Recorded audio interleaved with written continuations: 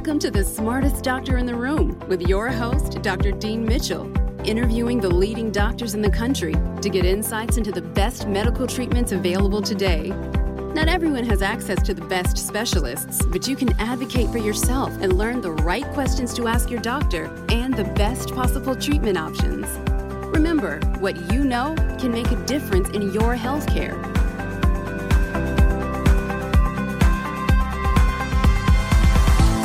Welcome to The Smartest Doctor in the Room. I'm your host, Dr. Dean Mitchell. Irritable Bowel Syndrome, or IBS for short, is the Rodney Dangerfield of medicine. It's a condition that gets no respect. If you remember Rodney Dangerfield from like Caddyshack or any of those movies he was in. For years, people with IBS were labeled neurotic or of a weak constitution, all of it quite negative. And mainly because doctors and even gastroenterology specialists couldn't identify a specific cause, no less a cure. Unlike gastric ulcers, which are visible on an endoscopy and now are, in many cases are known due to H. pylori, IBS was really a black box mystery. My guest today, Dr. Mark Pimentel and his associates at Cedars-Sinai Hospital at UCLA, they changed all that. He was one of the first gastroenterologists to show that, in fact, IBS, in many cases, was due to another now popular acronym, SIBO, which stands for Small Intestinal Bacterial Overgrowth. And almost as important as discovering the cause of IBS, he has come up with a treatment as well. It's funny. I came across Dr. Pimentel's book, The New IBS Solution. This is almost a decade old. It was funny. I was at a medical conference. And it was actually a functional medicine conference in New York. And there was a booth there, I think from Commonwealth Labs. And they were giving the books away for free. So, doctors, they'll take anything that's for free. But, I took the book. And what's really interesting is that I remember reading it a little bit back then, but I hadn't seen too many cases of, SIBO testing. I wasn't sure if it was all done in laboratories. And then over the years in my practice, because I do immunology and functional medicine, I see a ton of IBS patients.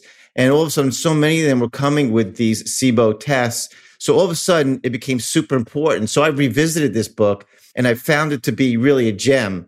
But of course, I'm really excited to have the man in person, Dr. Pimentel, to tell us more about it. So finally, Dr. Pimentel is the head of the Pimentel Laboratory and executive director of the Medically Associated Science and Technology Program. I'm interested to what that is at Cedars-Sinai Medical Center and an assistant professor at the David Geffen UCLA School of Medicine. So it's my great pleasure to welcome Dr. Mark Pimentel to the podcast. It's great to be with you, Dean. And the reference to Rodney Dangerfield is funny because I've been watching a few of his videos with Johnny Carson recently. And probably a lot of listeners don't know either of those personalities. I started to think about that. I thought, I had to almost explain that. Because any of us who grew up, in the 70s or 80s, they knew Rodney Dangerfield, not only from his stand-up. I think he did all those Miller Lite commercials. And of course, some of the, I think Caddyshack with Adam Sandler. I think so, right? Was that with he was there. I don't know. He was in a lot of them. His eyes bulging out, and I don't get any respect and tugging at his neck or his shirt collar, right? But that's how I kind of feel with IBS. I feel for the patients. So anyway, what I like to start out with, just for my own personal interest, is each of my guests, I always like to know a little bit about their background. So I'm curious in your case, I know you're originally from Canada. Fortunately, we were able to, I don't know if it's export or import you to the United States. How did you end up coming to the US for more training or practice? And also my second part of the question is, why did you choose the field of gastroenterology? Well, I'll answer the second question first. Brown is my favorite color. But no, I grew up in Canada in a relatively small city called Thunder Bay, and that's in the book. But trained in Winnipeg, and I had a mentor in Winnipeg who had trained at UCLA. And my wife was American. We got married in Canada. She was up in Canada. And so it made it pretty easy to come to the US because of that marriage. And we're still married here 26 years later. That's nice. But we decided to do gastroenterology because I thought that gastroenterology was an interesting organ or a set of organs. Because if you think about a worm has a GI tract, really doesn't have a heart. So the GI tract is pretty evolved and complicated and interesting and fascinating. And I started in microbiology, and here I am now in microbiology of the gastrointestinal tract. That's very interesting. And so I think I've done a sort of a full circle moment with my career, and I love what I'm doing in terms of studying the microbes in the gut, and SIBO's part of that story. Yeah, I think it's such a great answer, and it makes sense now because, as you know, so many of your colleagues. Now, I remember like when I did training in internal medicine in New York, and gastroenterology was a very sought after specialty training. It was prestigious, lucrative. A lot of and I know some of the smartest residents in my program wanted to do it because they were like, gosh, you scope someone, you do a colonoscopy, you do an endoscopy, you find cancers, you find an ulcer. So they were really, almost a little bit like the cardiologists. They like that hard stuff. We don't like anything that's a little bit fuzzy wuzzy or anything like that. But with the microbiome and what's happened now in medicine, and I have to give a lot of credit to the functional medicine people. I think they kind of really pushed the envelope on that. But people like yourself and Alessio Fasano, who I've had on the podcast from Harvard, are really making us look at what's going on in the microbiome and that balance between good and bad bacteria in the gut, which, again, the functional medicine community, and now I think more doctors in general are realizing, whereas Alessio Fasano would say, is what happens in the gut doesn't stay in the gut. And that's what's also so interesting. I'd like to move on to the condition irritable bowel syndrome. As I mentioned earlier, very much a black box for a long time. Frustrated doctors, they would prescribe antidepressants for these patients, anti-anxiety medications. They didn't know what diet to give them. How would you explain for our listeners, how would you define irritable bowel syndrome? Well, it depends on what era you're talking about. Back in the late 80s, irritable bowel syndrome was just basically a diagnosis of exclusion. And for your listeners, that means that you do the scopes, you don't find cancer, you don't find Crohn's disease, you don't find an ulcer, you find nothing. Right. And you say, well, if you have diarrhea and abdominal pain and bloating, you have IBS, because we don't have any other better term for it. And essentially, it's a dismissed group of individuals, basically, by the whole definition of this diagnosis of exclusion. And while we've attempted to define it with these criteria you may have heard of, like Rome criteria and so forth, they're basically criteria applied to the wastebasket of leftover people in order to find people who might fit for clinical trials. And so that's where IBS started. But the reality is, IBS is a condition where it can hit you anytime. You could be sitting in an airport, just about ready to get on a plane, and all of a sudden you have diarrhea and abdominal pain and you're stuck in the bathroom for half an hour. Or you get buckled into your seat on the airplane, and now's the time you need to go to the bathroom, and they're saying you can't undo your That's seatbelt. a nightmare.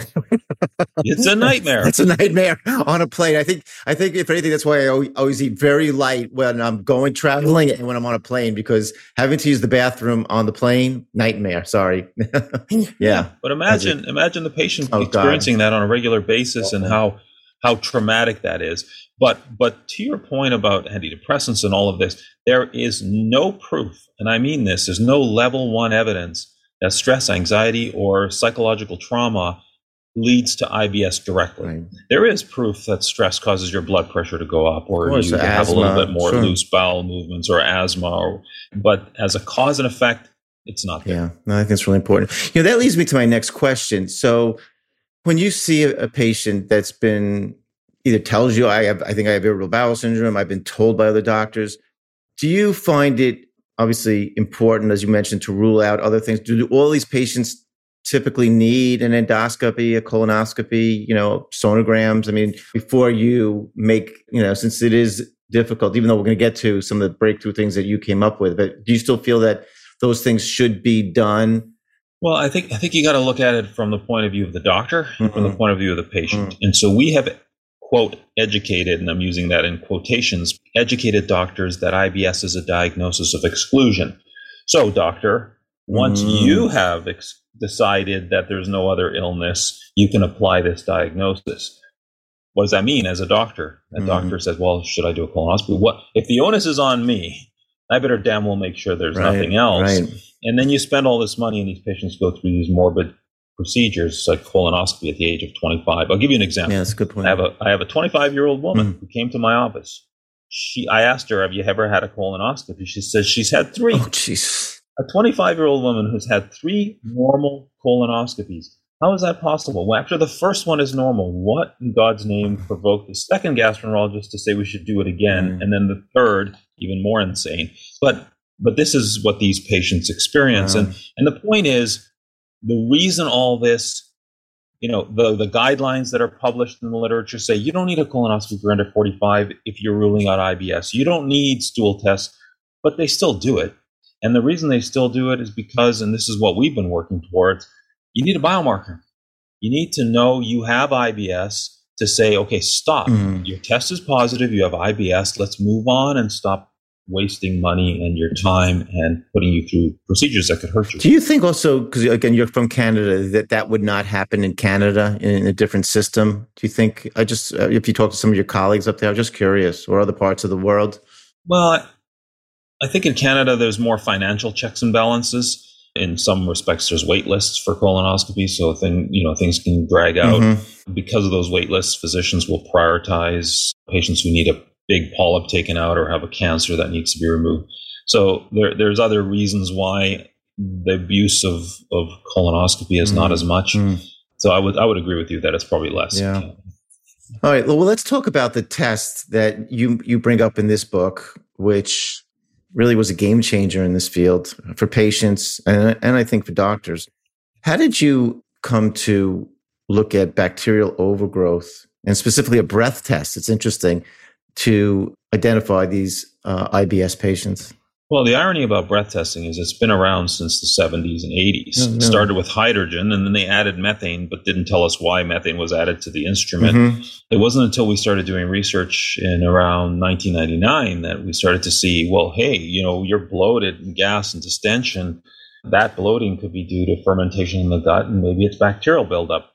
And we started to publish our first papers, and of course, a lot of controversy about it, because even though a lot of doctors were doing breath tests for overgrowth, as soon as you said overgrowth was causing IBS, they were like, are you kidding? This test is terrible. And so pushing back on the test. But over time, as we've seen a tremendous amount of papers published, and most recently a meta-analysis of 25 studies in IBS, full stop, a proportion of IBS has bacterial overgrowth. And now with culture studies showing 60% of IBS with diarrhea, it's overgrowth.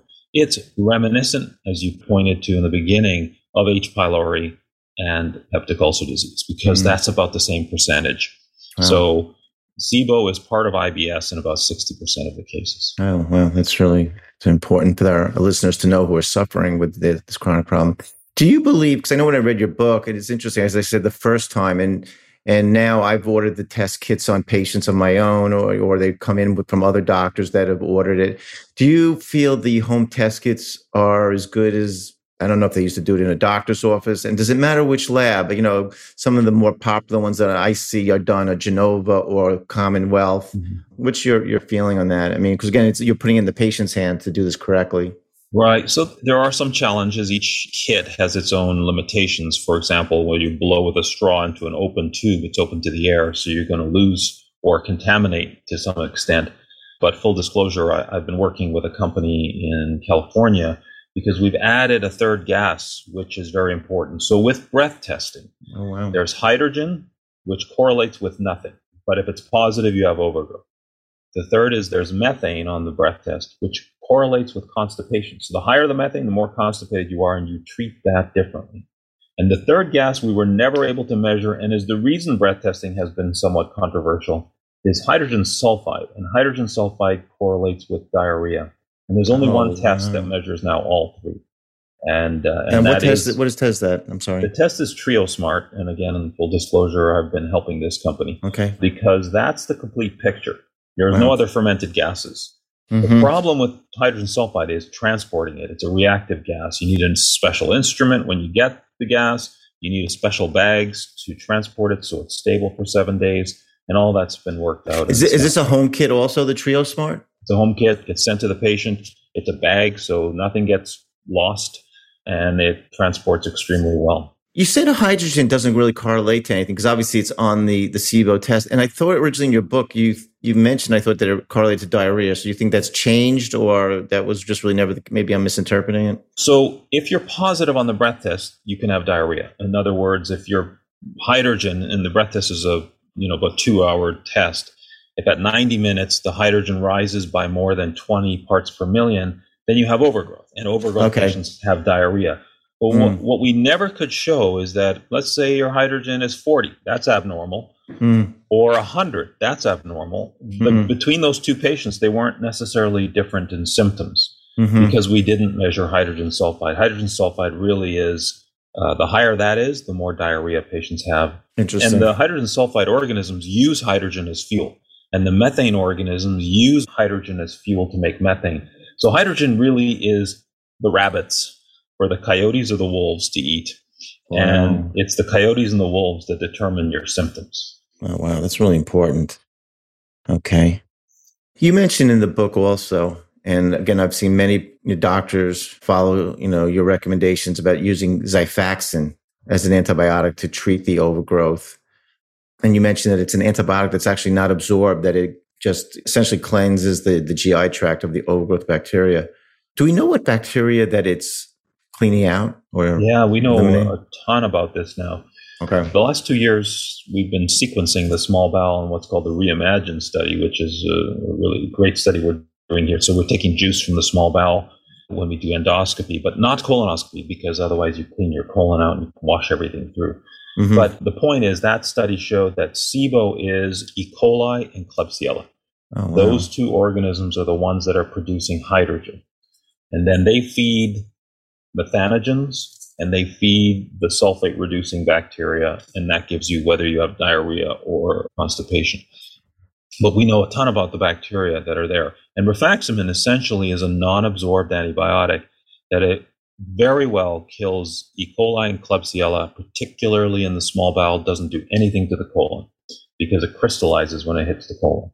So it's highly effective for treating overgrowth. And we have a study we published about 1.5 years ago that showed that if your breath test is abnormal in your IBS, rifaximin works better than if your breath test was negative and you have IBS. But remember, rifaximin is FDA approved for irritable bowel syndrome. It's not approved for SIBO. But remember, SIBO and IBS are overlapping. So it's basically IBS with SIBO. I have a decent amount of infectious disease background in my training in immunology. And, well, I'm going to ask you a question about actually anatomy in a second, because E. coli and Klebsiella are supposed to be in the GI tract, correct? I mean, it's like we know that when they get in the urine, women or men have a problem. When bacteria kind of overgrows in the wrong area, organ of the body, we have a problem. That's when infections tend to brew. But our body has E. coli. So why is it just too much of it? Or, because essentially you don't want to wipe out what's supposed to be there. Right. So the Reimagine study has allowed us to see the balance. So there's a thing called a network analysis where you see the beautiful, 1,000 different bacteria and how they are co-harmonized or harmonized with each other. And yes, E. coli and Klebsiella are there. But what we know now with IBS, and this is another full definitive for your audience, is that food poisoning starts this whole thing. Wow. And the food poisoning and a particular toxin that we've identified called CETB leads to autoimmunity that damages the nerves of the gut. When the gut slows down, E. coli is favored to win. And so even though E. coli is always there, it just ramps up and it has that opportunity. We don't understand why being slow means E. coli has a greater advantage, but it does. And we know this from another study where they created adhesions in animals, and sure enough, the animals got overgrowth, and E. coli was the dominant species of bacteria that grew up in the small intestine. And when E. coli comes up, it really wipes everything else out. It's a disruptor, as we call it. It just disrupts the other organs. So let me ask you about, because this is fascinating and it's going to get something else too. Like back in medical school, we in physiology, which was very challenging, in your first year of medical school, and you're trying to really learn all these things and you're overwhelmed. And I think there was a book called Digestive Digestion. I still remember that. It was quite an interesting book. But what I learned later on, and correct me if I'm wrong, is that the small intestine, I think that also is the Rodney Dangerfield organ of the body. It doesn't, because it's hard to see, hard to reach.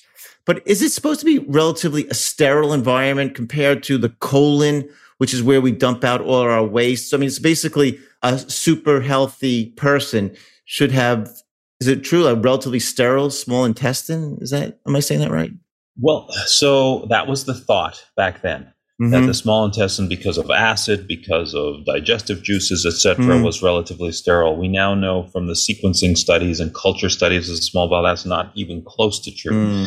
But what I can tell you for a fact is that from the Reimagine study and other papers published by others, the small intestinal microbiome doesn't look anything like the colon. Yeah. Well, the colon's like a waste. It's like people always make it. It's like a garbage disposal. That's it. It's your trash bin on the outside. So why would you look in your trash bin, somebody's trash bin, to figure out who lives in the house? You can get maybe magazines or newspaper articles. You can figure out what people inside are like a little bit. But the other thing that's super important to understand is that imagine the small intestine. You know this from physiology. If you spread it out, it's the surface area of a tennis court. Yeah. And imagine spreading a thin layer of peanut butter, meaning bacteria, on a tennis court of gut.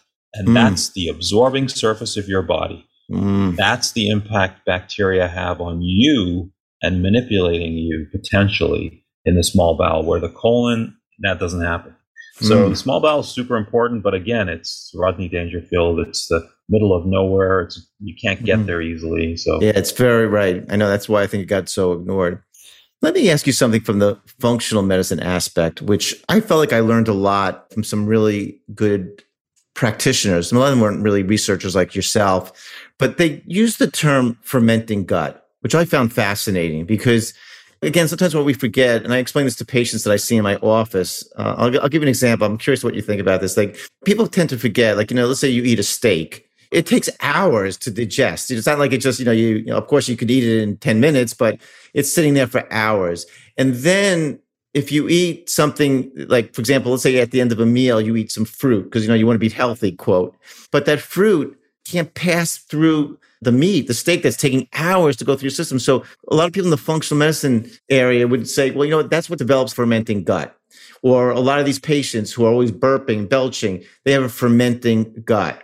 And I want to ask you, because I see this in my practice, and maybe it's just, coincidental, but that I see a lot of these patients that have, unfortunately, what I call yeast or candida overgrowth. A lot of them have been on antibiotics for various reasons. For acne, they've been on tetracyclines, minocyclines. They've been on for Lyme disease or recurrent infections. So all of a sudden, their microbiome's disrupted. And I'll tell you, Dr. Pimentel, what I have found, it was really interesting, because some of these patients I've seen who are still having IBS symptoms, they've been on Xifaxan because, again, they've had positive tests and they've relapsed, which you mentioned in the book can happen. These patients change their diet to basically a non-fermenting diet, trying to avoid a lot of the high sugar, certain carb foods, and also using antifungals have found them to get better. Just out of curiosity, have you guys ever looked at that? Is that something that, I don't know, you have an opinion one way or the other? Oh, yeah. I mean, I think fungus is an important part of the gut too, and also part of pathology. It reminds me of like 2008 when we first started using rifaximin. Amazing. Patients thought it was a miracle drug. Well, now fast forward to 2021, everybody's using rifaximin, and the patients I see and perhaps you see are the ones who tried rifaximin and failed. So they relapsed. I mean, they got better while they were on the treatment, but they didn't last. Right. Or they just keep relapsing. And so we're seeing now the tip of the iceberg, and the ones who are responding and staying good for 2 years, we don't see those. Right. And we're seeing some have SIFO, as they call it, small intestinal fungal overgrowth. And I don't do a lot of research in that, but Satish Rao does in Georgia, and he and I are good colleagues. And there's a small percentage of IBS patients that might be the explanation. So interesting.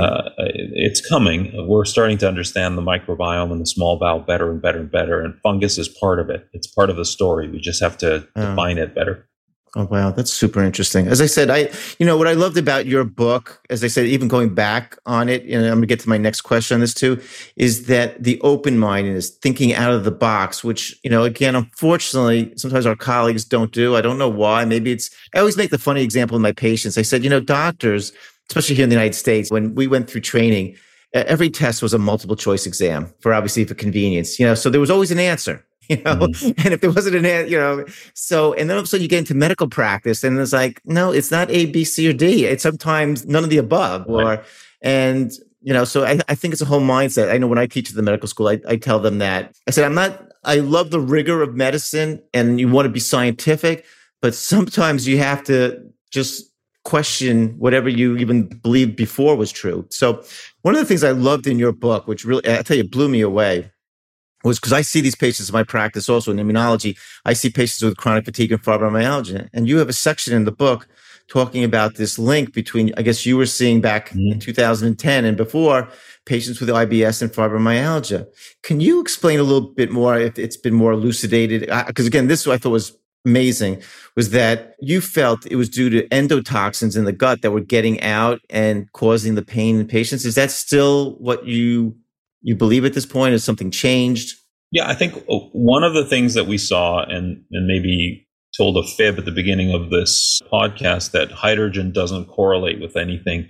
The only thing we ever saw with hydrogen was when hydrogen was extreme. Like I'm talking, 150, 200 parts per million. Wow. Those patients, which are uncommon in our practice, but those patients, they had body aches and pains and similar symptoms as fibromyalgia. And so I do believe that, for example, E. coli has lipopolysaccharides, LPS, which really triggers your immune response. Right. And if you have a lot of that around, you could definitely get an immune response, and that could be systemic. So we are also seeing now with the Reimagine study changes in cytokines that reverse if you get rid of the overgrowth. And what those cytokines do to make you feel unwell is pretty remarkable, or potentially remarkable. So again, more to learn, but I think you're right. Like fatigue is part of this. Brain fog is part of this. That was my next question. I wanted to ask you, do you have any idea why they think they get brain fog? Why does this go? I mean, obviously I'm seeing this with COVID, and I see it with chronic fatigue syndrome and Candida. Is it because, again, these endotoxins are passing the blood-brain barrier? Do you have any thoughts on that? This is hypothesis because I don't have proof, but the liver is the filter for toxins like polysaccharides and so forth. Right. If a person has liver disease or cirrhosis, as you know, they get hepatic encephalopathy, they get brain fog because their liver can't handle all the toxins. And all the toxins, some of them bypass the liver because there's no room to clean them out, and they get into your circulation and you get brain fog.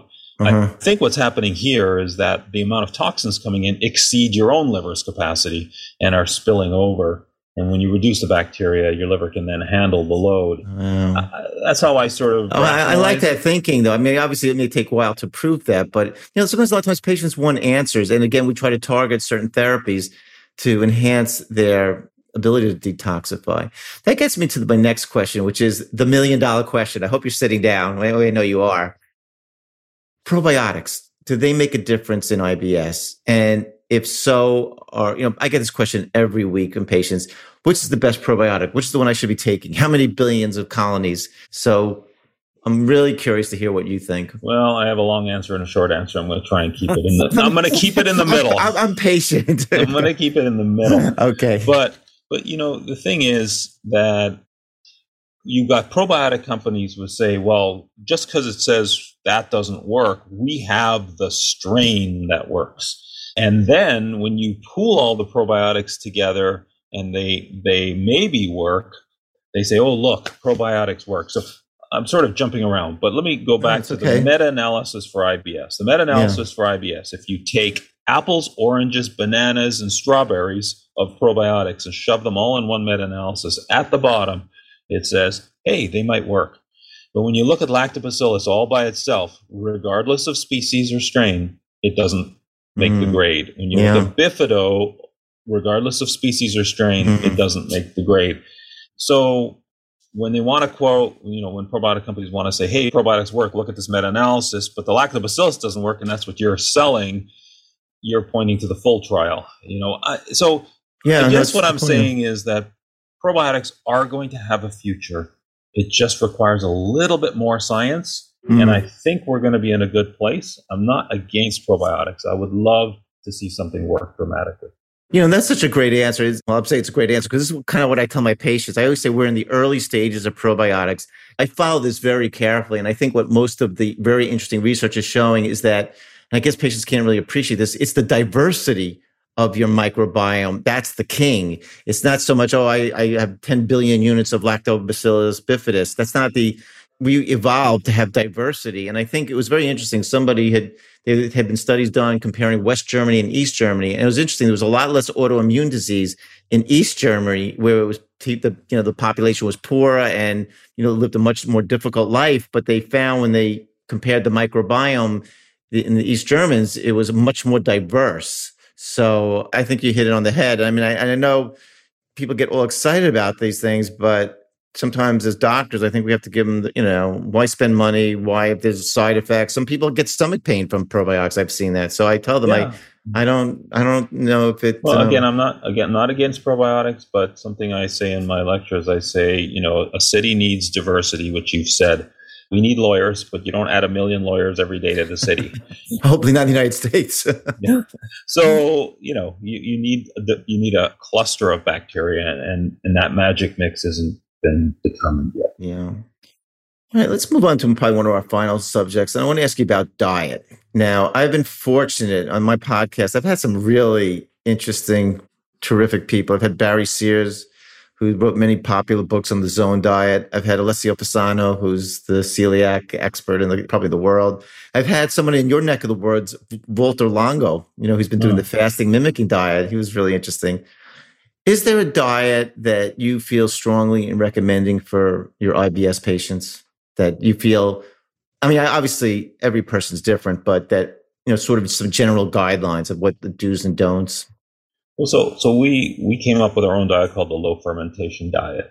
There's an extreme version, which is the low FODMAP diet, but it's not the same. So I don't like that one, but yeah. Yeah, the low FODMAP diet is extreme, hard to maintain, and you can't stay on it because you get nutritional deficiencies. But what the vision of the low fermentation diet was, you can go to any restaurant and you'll find food. So it's not that extreme. That's important. And the second thing is, we know that the reason the bacteria builds up is the cleaning waves of the gut aren't happening. And the cleaning waves of the gut only happen when you're not eating. So if you're nibbling and noshing all day, you're never going to get cleaning waves. So part of the diet is less fermentables. The other part of the diet is don't eat between meals. Give yourself a chance to clean up so that the bacteria and the debris can be stripped out so the bacteria don't have as much to grow on. So that combination seems to be quite good for babies. I thought that was a really important point you made in the book about the cleaning waves. I think people could relate to that because, you're right, people tend to, whether from nervous habits. I know myself. Honestly, when I'm in private practice, I used to be so hyped up. You can tell me, I get excited, and I found myself constantly eating, in between patients. And finally, somebody tipped me off about I drink green tea, and I find that it, first of all, it keeps me a little more steady and calm. And it kind of curbs my appetite, so I can wait till lunchtime. Yeah, for my pacifier, it's coffee, black coffee. Black coffee, calories. Okay, it's good. It keeps you focused. Yeah. But would you say, though, I want to get some specifics here, low fermentation diet, essentially avoiding processed, simple sugars. That makes sense. Does it mean avoiding milk? Does it mean avoiding cheese? These are things that I tend to recommend patients. I don't like to be extreme. What I always try to tell patients is, I'm not here to punish you, but I'm here to make you feel better. And these are foods that if you can eliminate or limit, I think you're going to feel better. So I don't know, is there any just like a handful, like 4 or 5 things that you say, these are no-nos on the low fermentation diet? No beans. That includes hummus or chickpeas. No beans, period. Those are like X's. No non-digestible sugars. So the sucralose and stevia and all those things, you're just feeding the bacteria. You don't get any calories, but they get all the calories. Okay. And then try to reduce your cruciferous vegetables because those are going to give you more gas and bloating. So those are the sort of the 3 biggest principles. It's really sad, though. Those are a lot of healthy foods, though. Again, that's why people get so mixed up. When you can have an amazing salad with onions, tomatoes, and cucumber and a little vinaigrette. Okay. You can still enjoy salad, but you don't have to have Brussels sprouts, broccoli, and those sorts of things. Even those are high fiber foods. That's not good for the gut. The foods that are typically high fiber. Well, let me say this. We've been eating high fiber. They put fiber in everything. You can have your Cheerios in the morning, and there's fiber in it now that it wasn't before. Right. And what have we got? We're doing colonoscopies at age 45 instead of 50 now. So why is that? Why are there more colon cancers in younger people if fiber was the solution? Everything has fiber. I'm not saying that. No, it's a good point. I think that's what's so hard for everybody. They don't know what to eat. And I think you brought up the key point also that Eating is a social thing. I mean, people can do some extreme things when they're in really bad shape. I understand that. But, the other question I get all the time when I see a lot of IBS patients, where we put them on certain diets where we think it's less inflammatory. But the second question out of them is, how long do I have to do this for? Because the choice between, avoiding some of the foods that they love and the social aspect of eating or having, alcohol, it's a big thing, in the quality of people's lives. Yeah. Well, lifestyle is critical. I mean, if you don't consider lifestyle when you're trying to develop things for patients, the compliance will be zero or minimal. And I think that's why, how we proposed this diet was you're getting rid of the things that really hurt you, and you'll know that they hurt you and you will be willing to do it. But don't go to the extreme. Otherwise you end up non-compliant. Yeah. Is there anything else that you'd like to leave or add for our listeners? Anything exciting that you're excited about or, we should keep an eye out for in the future in this area? Well, one of the things we didn't really touch on too much is we do finally have a blood test for IBS, and that's right. I saw that. You mentioned that. Yes. Yeah. So though you measure anti-CDTB, you measure anti-vinculin, especially the second generation test, and you can stop the madness. You basically know you have IBS. So I think that's a. Can you spell that for me, or just It's sort of the same company we'd mentioned earlier, but it's IBS Smart. IBS Smart. It basically stops the cycle, and you had food poisoning that caused it. That's one of the. Wow. Is this available in the major labs now, like LabCorp, Quest, and stuff? No, like it's just through IBS Smart. You have to go to the website. Oh, you have to go to them. So it's a blood test. Correct. Oh, wow. And that solves a lot of problems. So what would you compare the accuracy of that versus the breath testing? Do you think it's higher or just another additional support? I think it's different. So the blood test tells you have IBS full stop, and that you got it from food poisoning, and please avoid any food poisoning again if you can, or eat very carefully. And it also can give some idea on prognosis on how hard you're going to be to treat and how likely the rifaximin treatment will last versus relapse. And then the breath test tells you what gases you have and what sort of bacterial composition you might have, and then that tells you how to treat. So they're sort of complementary. Oh, wow. In there, okay. That makes a lot of sense. I'm sorry, you said with the hydrogen sulfide, is there any specific new antibiotic or something that you use to treat that? Or is it still this rifaximin and like neomycin? Or? Well, so for hydrogen, it's rifaximin that we do. What I do for methane is rifaximin and neomycin based on a randomized control trial that was published. And for hydrogen sulfide, it's new. So we are currently using rifaximin with bismuth based on a study from the 1990s on bismuth. Wasn't that in Pepto-Bismol? Yeah, Pepto-Bismol. Exactly. I remember when I was a kid, I had a stomach ache. They took out the Pepto-Bismol. I wasn't sure if my mom was poisoning me or not, but yeah, and cod liver oil mixed those. Well, the pink it was like bubblegum pink. I don't know what they. Yeah, but what they put in. That's interesting. But so that's sort of what we're doing now. But we are in the midst of developing a new drug program for treating hydrogen sulfide and other diarrhea type conditions. So stay tuned. There's a lot to come. So and so if I leave you with one thing, I think that's where you were heading to, is that IBS patients should be optimistic. We have good and decent targets. New things are coming, and I think we now can say this is not irritable bowel syndrome. We can scratch off syndrome and say this is a disease because we now have biomarkers. So that should give some patients reassurance, even though our treatments aren't perfect yet, they're coming. Wow. This was terrific. I hope all my listeners, and God forbid anybody that suffers from irritable bowel disease, has a lot of optimism, because I became a lot more educated today, and I'm sure so many of our listeners did too. So if any of our listeners have any questions, please go to my Twitter at The Smartest Doctor in the Room, or Instagram, and we'll try to answer them. Dr. Pimentel, thank you so much for taking the time out of your busy schedule to get us up to date on this really important condition. It's my pleasure. This has been great. All right. Thank you so much again. Thank you for listening to The Smartest Doctor in the Room with host Dr. Dean Mitchell. You can continue this conversation on Instagram at Dean Mitchell MD, Facebook at Mitchell Medical Group, or at DeanMitchellMD.com.